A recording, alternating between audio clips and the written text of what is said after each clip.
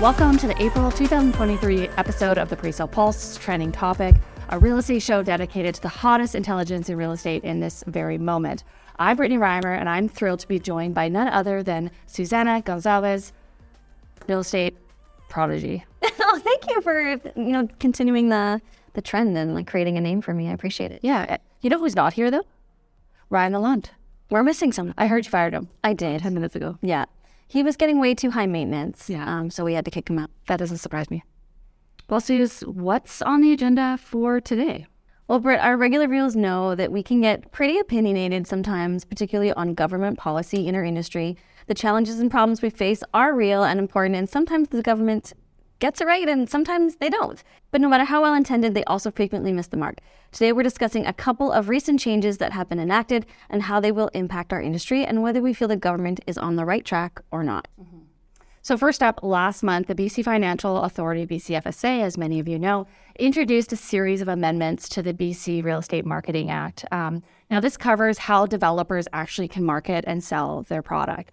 The change with the most visible impact is on the early project marketing rules. As we know, developers are now able to begin marketing at an earlier stage. Now, previously, they had to wait until the fourth reading until they could actually start sales, whereas now we can actually start sales in the third reading. Yeah, I think in general, we're and most of our partners are welcoming this change. Most people know that the current development process is a marathon, and this could shorten that life cycle just a little bit. Projects could potentially start marketing 4, 6, or even 8 months earlier.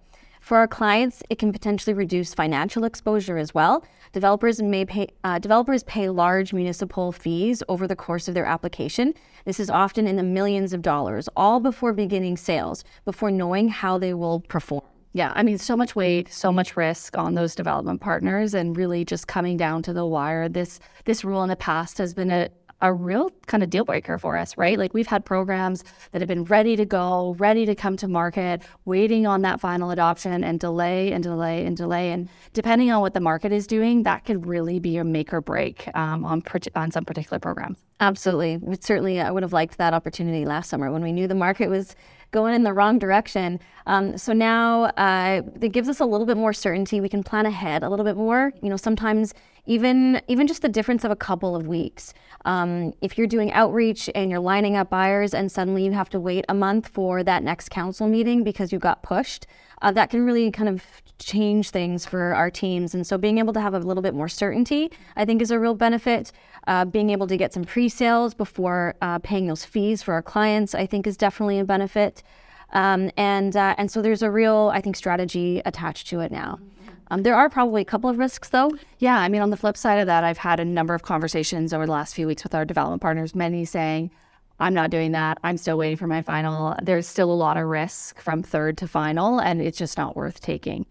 So many choosing to go and opting to go that direction. But, for the ones that maybe are quite familiar with a particular city, they know they've got the ins and outs within the municipality.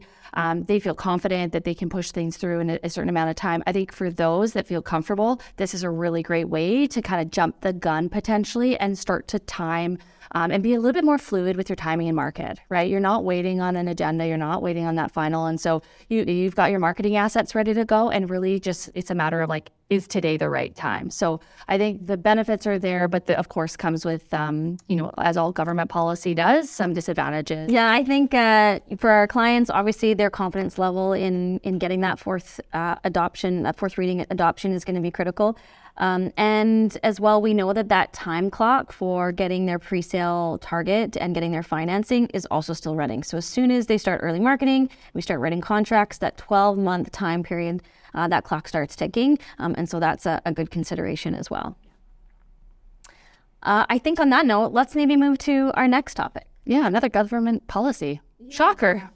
So moving into our next topic, we want to revisit this foreign buyers ban. But we talked about this policy on our channel when it was first introduced. What's with the new amendments? Well, to put it in 2 words, unforeseen consequences. That sums it up. Is there any more to be said? The aim of the foreign buyers ban is, of course, to make housing more affordable for Canadians by restricting foreign competition. Now, the irony is that parts of that legislation actually negatively impact the housing development and upcoming supply, which in turn harms affordability. Suze, I know you love this topic. Yeah, development is costly, especially in Vancouver. We know that.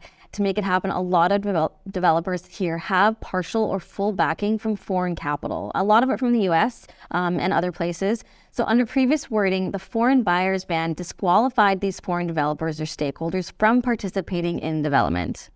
Yeah, I mean, the reality here is like we really shouldn't be looking to dampen new construction. Rather the opposite, actually. We've been talking about this. Has been such a hot topic for so long. The new changes mean that this ban no longer applies to vacant land zoned for residential mixed use. So it can also mean that non-Canadians will be allowed to buy residential property if it's expressly for the purpose of new housing development, bringing much needed housing supply into our marketplace. Yeah, importantly, these changes apply to companies formed in Canada, but with majority foreign stakeholders.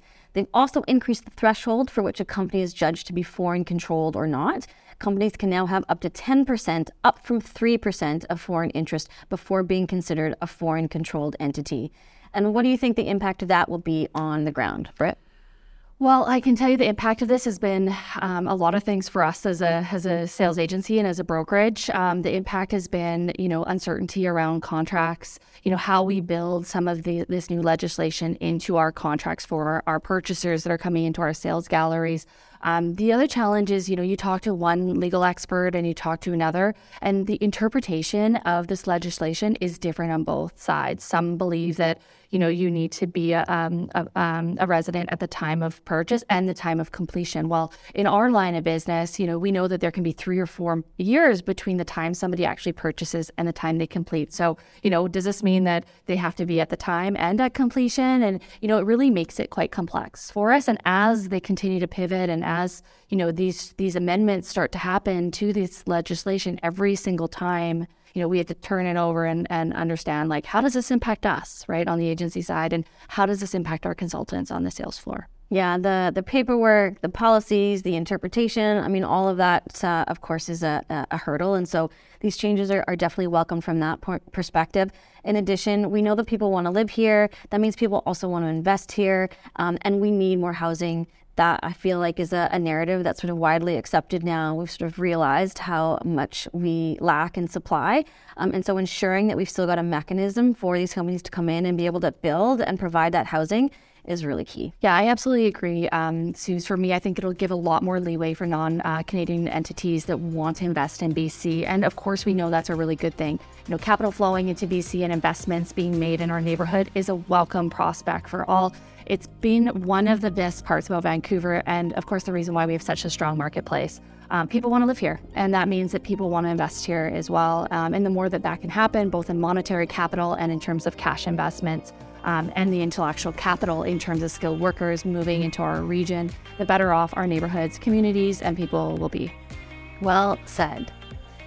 So we've come to the end of another edition of the Pre-Sale Pulse trending topic. That's right. You're all caught up on some of the biggest intel around the hottest trends in the local real estate market. Thank you so much for tuning in. We can't wait to see you again next month, with or without Riot. I don't know. Well, give us some good likes, and probably we'll continue to be without. Thanks, guys.